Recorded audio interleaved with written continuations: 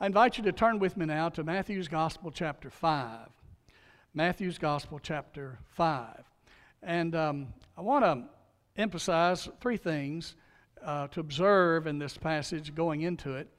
And then I want us to look at the little outline that we have today about finding hope, a blessed hope that will keep you going when life seems to be overwhelming.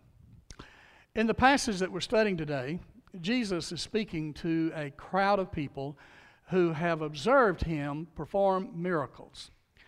Now, when you raise the dead and you heal the lame and the blind and heal the sick, a crowd will start to follow you around, and they'll want to know where you get this power. Where are you from? Why are you doing these things now? Why couldn't the Pharisees, and the Sadducees do these things? But Jesus is displaying the very kingdom of God in our presence here in Matthew chapter 5. And as he teaches about the kingdom of God, he is giving to us what is called the Beatitudes. And these Beatitudes have been preached on and explained in so many ways. And I pray today that you'll have a fresh insight about these Beatitudes. Let us read the passage of Scripture. Then I want to make 2 or 3 observations, and then we'll get to the little short sermon outline here. When Jesus saw the crowds, he went up on the mountain, and after he sat down, his disciples came to him, and he opened his mouth, and he began to teach them, saying, "Blessed are the poor in spirit, for theirs is the kingdom of heaven." Now there's your first clue as to what the subject matter is going to be going forward in the Gospel of Matthew. Matthew is about the King of Kings and the Lord of Lords, and Jesus is our King. Now we're going to study how to live in the kingdom of God, how to have a blessed life. I think there's a book out there called Living Your Best Life Today. That's not what this message is about. But we are discovering what it's like to live and walk and be in the kingdom of God, and the miraculous things that God is able to do and bring to us as we live and walk in this kingdom. So he begins there in verse 3 with the first of the Beatitudes. Blessed are the poor in spirit, for theirs is the kingdom of heaven. Now who's he talking to? Well, just about everybody in this crowd has been subject to some kind of loss. Everybody in this crowd knows what it means to be left behind, marginalized, looked over. Somebody else got the better cut of meat. Somebody else got the better goods at the store. Somebody else was paid better wages.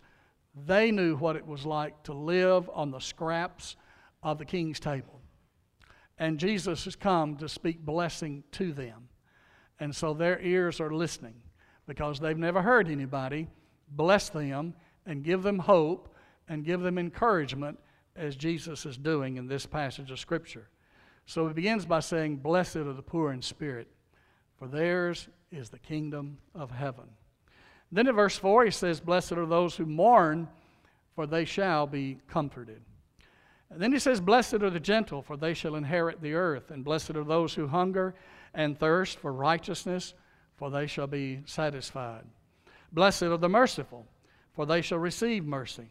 And blessed are the pure in heart, for they shall see God. Blessed are the peacemakers, for they shall be called sons of God. And blessed are those who have been persecuted for the sake of righteousness, for theirs is the kingdom of heaven. Blessed are you when people insult you and persecute you and falsely say all kinds of evil against you because of me. Rejoice, be glad, for your reward in heaven is great. For in the same way they persecuted the prophets who were before you." First observation I want to make about this passage of Scripture is that Jesus is the blessed one who is in their presence at the preaching of the kingdom of God. Let me say that again. Jesus is the blessed one who is in their presence as he speaks and preaches about the hope we have in the kingdom of God. That makes all the difference in this passage of Scripture. Now, some people look at the Scripture and say, well, Jesus is promising things that have not come about yet. He's speaking about a future. He's talking about someday, somewhere, in another age, in another time. But what Jesus is saying to us is this future age that we've all dreamed of, this age where there will be no need, this age where our needs will all be fulfilled, this age when we'll all have plenty, this age has come into the presence. It is a present tense kingdom. That age has dawned upon us because Jesus is the blessed one of this kingdom. And wherever Jesus is, this kingdom exists. It is a present reality, and yet it looks to the future as well. And those who follow Jesus and know Him as your Savior and your Lord get a taste of heaven on earth, but there's more to come. You have a taste of what it's like to live in God's kingdom, but there's so much more to come. So as you walk with Christ and invite Him into your life and follow Him as a faithful disciple, you get to live and walk and breathe in the kingdom of God that is not yet fulfilled, but partially here already. It's like not yet, but already. Not yet, but already. And when we walk with Jesus and have Jesus in our heart, we have a taste of the age that's going to come. I mentioned yesterday a passage in Revelation chapter 21 that is really the picture of what God's kingdom is going to be like in His holy heaven. And we get to experience some of that in the today because Christ is alive today and is with us today in His Holy Spirit. And as we faithfully follow Him and serve Him, we get to experience some of this future kingdom that's going to come. He said, I saw a new heaven and a new earth, for the first heaven and the first earth had passed away, and there was no longer any sea. And I saw the holy city, New Jerusalem, coming down out of heaven from God, made ready as a bride for her husband. And I heard a loud voice from the throne saying, Behold, the tabernacle of God is among men, and He will dwell among them. They shall be His people, and God Himself will dwell among them. Folks, that has come to pass in our time because God dwells with us in His Holy Spirit. And as we serve Him and live for Him and follow Him as our Savior and our Lord, we get to taste the future kingdom of God in our own time. In our own time. Now, also in this passage of Scripture, Jesus is the blessed one with them. That's why they can say, the good of the kingdom of God is right here, right now. Because Jesus is right here, right now. And when you have Jesus, you have enough. I remember one time I had a pastor that was mentoring me, and we were driving down the road one day. And as we were driving down the road, the guy's walking down the sidewalk, and he said, do you know what that guy's looking for? I said, well, I really don't. And he said, well, he's looking for Jesus. He just doesn't know it yet. He said, everybody that lives, breathes, and walks on this earth is looking for a relationship with God. There's something in us that is empty and unfulfilled until we find God Himself. There's a hunger in our soul that longs to worship God. Every society, every culture that you will study in anthropology, you will discover that each one of them sets up a worship of something. It's innate in us. It's part of our nature. We were born to worship. There's something in us that realizes we are terminal. We are temporary. We're not going to live forever in this life. Everybody before us has passed on, and it's going to happen to us as well. And we yearn for the eternal. We yearn for the spiritual. We yearn for something that is beyond us, that's going to last longer than us. And that something has come into our world. And that something is called Jesus Christ, the Son of God. And He has brought to you and to me the very kingdom of God that is eternal. And because I serve Him and believe in Him, I'm going to live with Him in His holy heaven forever and forever and forever. Just whisper it with me. I believe in Jesus, I'm going to live forever. Now, does that sound odd? Does that feel kind of weird? I think we need to remind ourselves of that sometimes. Because we get to thinking about death, we get to thinking about the brevity of life, and we want to put on the brakes and stop time, and yet the truth is, I believe in Jesus. He's eternal, and I'm going to live forever. And that's God's holy truth that I get to live with every single day. So, that becomes my future story. That is my future story. Everybody needs a future story. Everybody needs what is called hope. One of the first sermons I preached when I came to Ekron Baptist Church was, I am a hoper. And y'all looked at me just like you're looking at me right now. Huh? What's he talking about? I'm a hoper.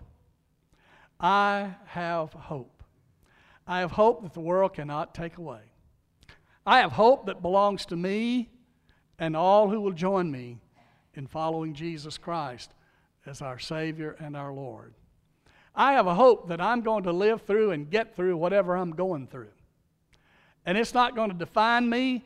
What my troubles are is not going to define me. What my challenges are not going to define me. What my setbacks are not going to define me. What tempts me is not going to define me. My future hope is going to define me.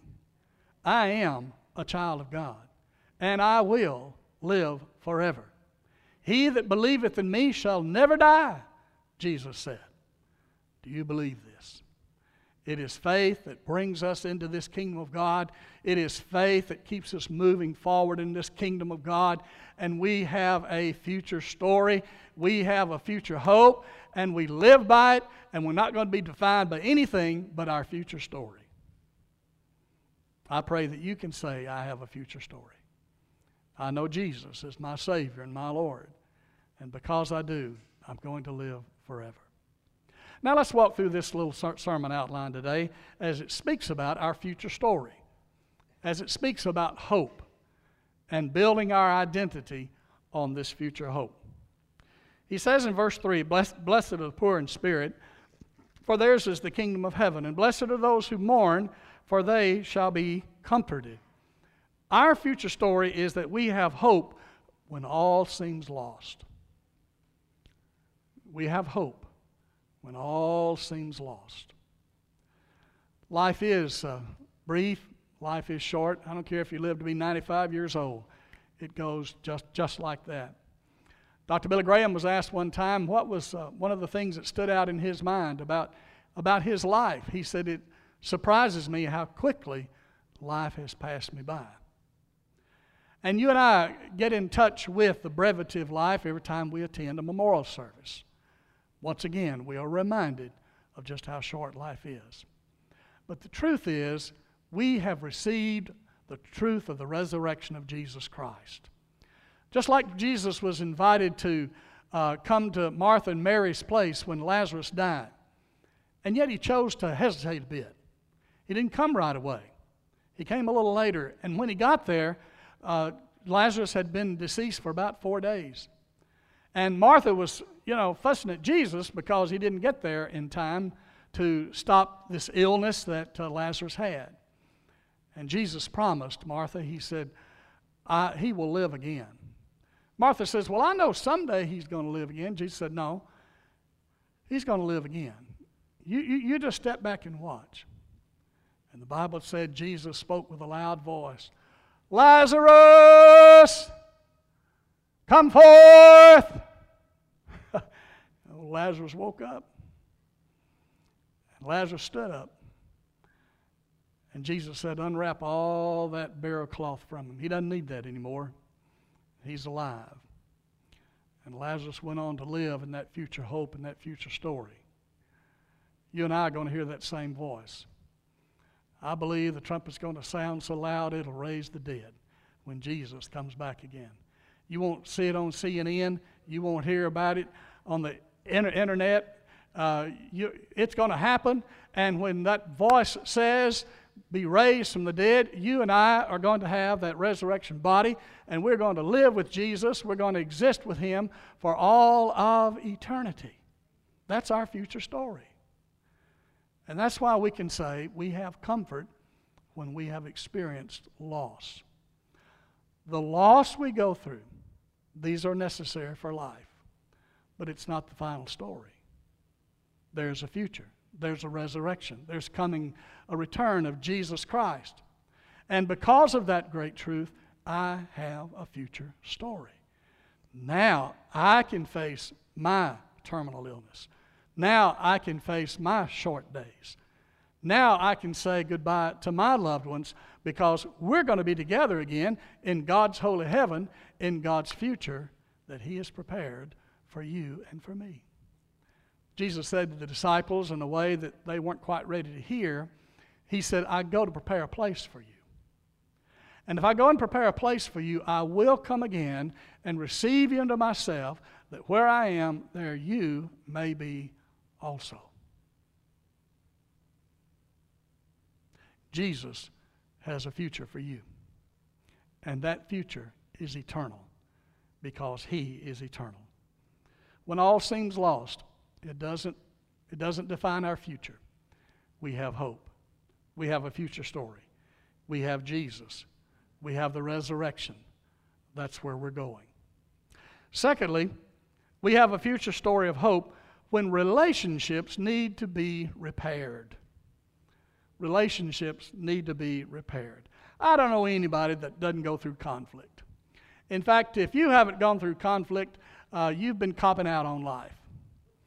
Conflict is how you get to know each other. And usually the people we're in conflict with, we're more like them than we are different. We don't like to realize that, but that's the truth a lot of times. And then many times that's why we have conflict in our lives.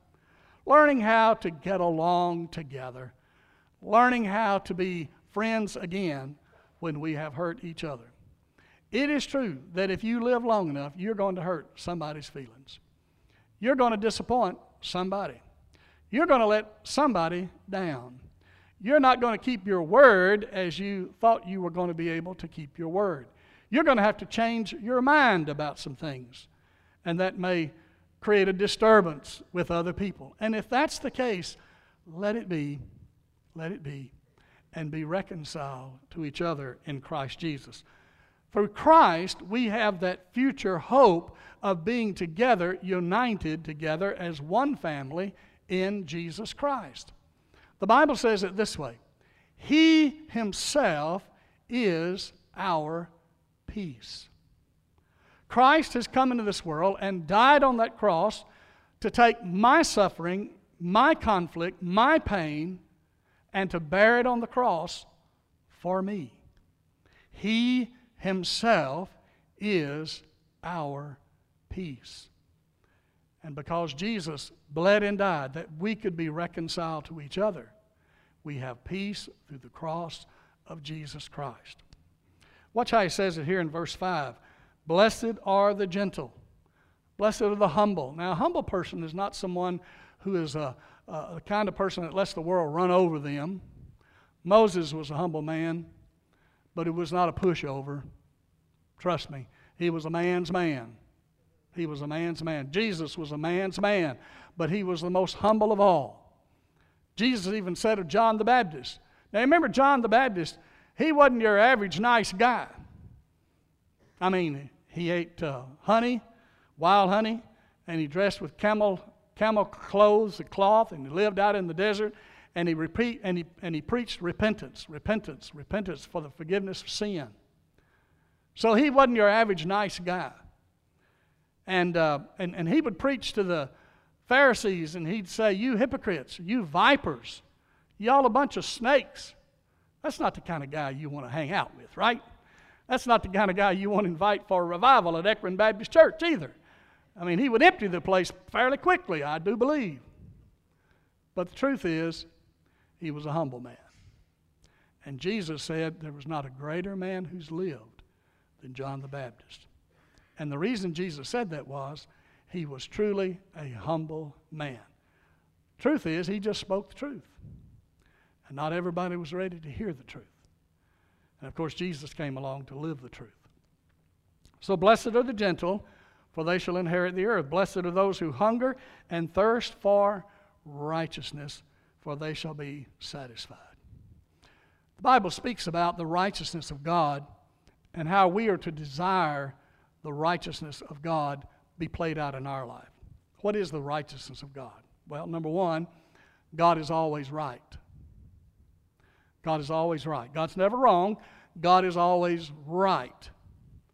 God gets to decide, because He created the world, a moral universe, God gets to decide what is right and what is wrong. It's His world. It's not my world. I just get to live in it. That's what my son Daniel used to say. This is not my world. God just lets me live in it. It's His world. And we belong to Him.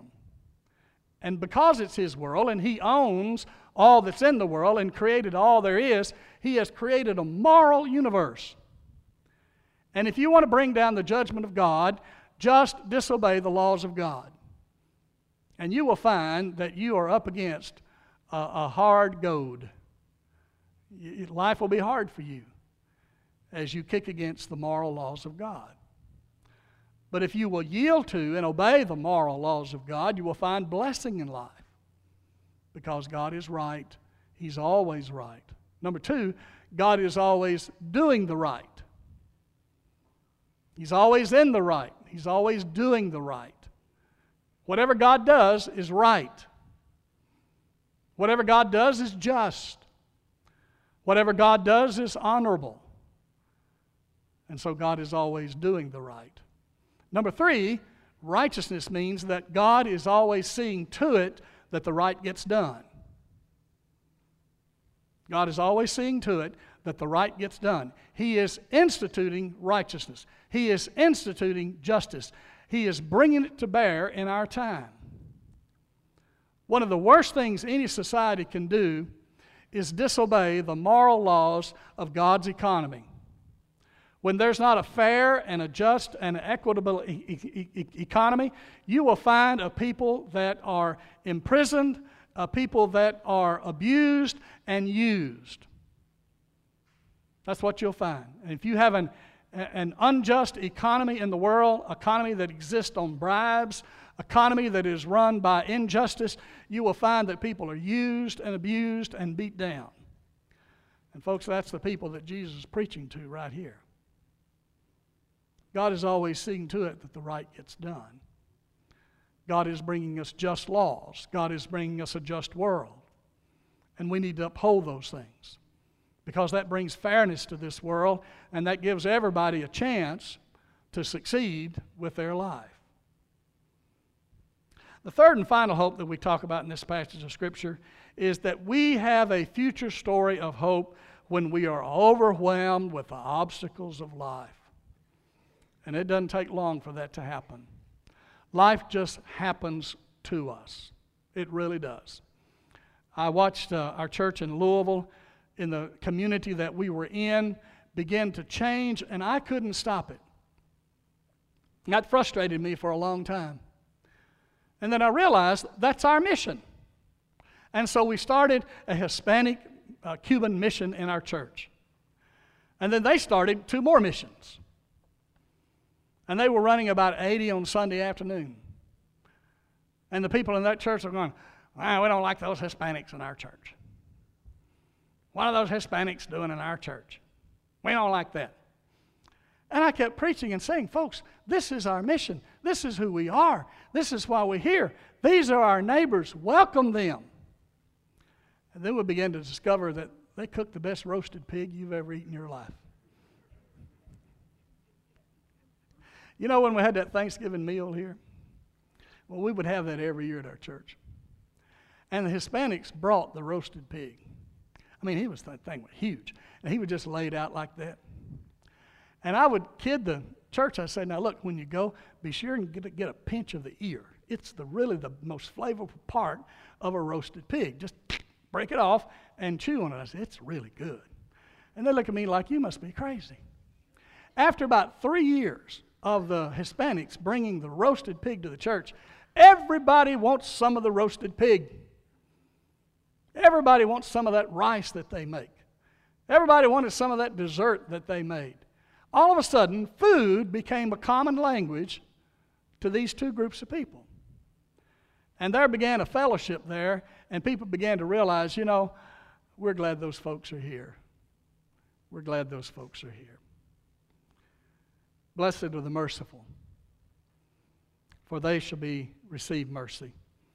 Blessed are pure in heart, for they shall see God.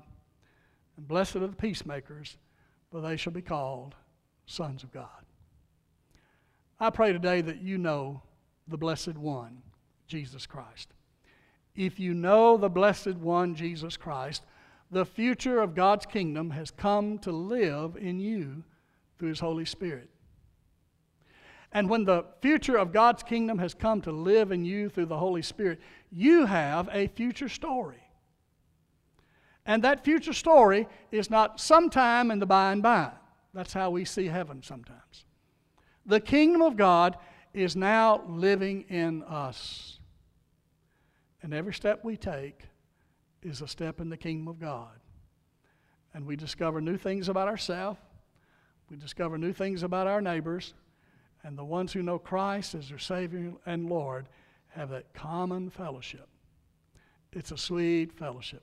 It's not just about the roasted pig. It's about the smiles on their faces when they greet each other and welcome each other as brothers and sisters in Christ.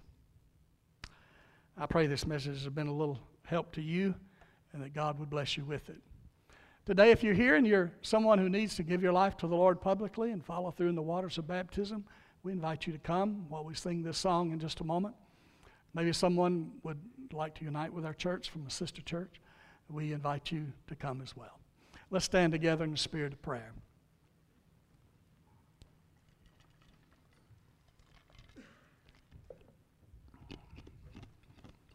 We thank you, Lord, that we can have fellowship with each other, cross-culturally, the kingdom of God being lived out in our community in other languages and other people. We thank you, Father, for the good news of the gospel that brings unity in the body of Christ.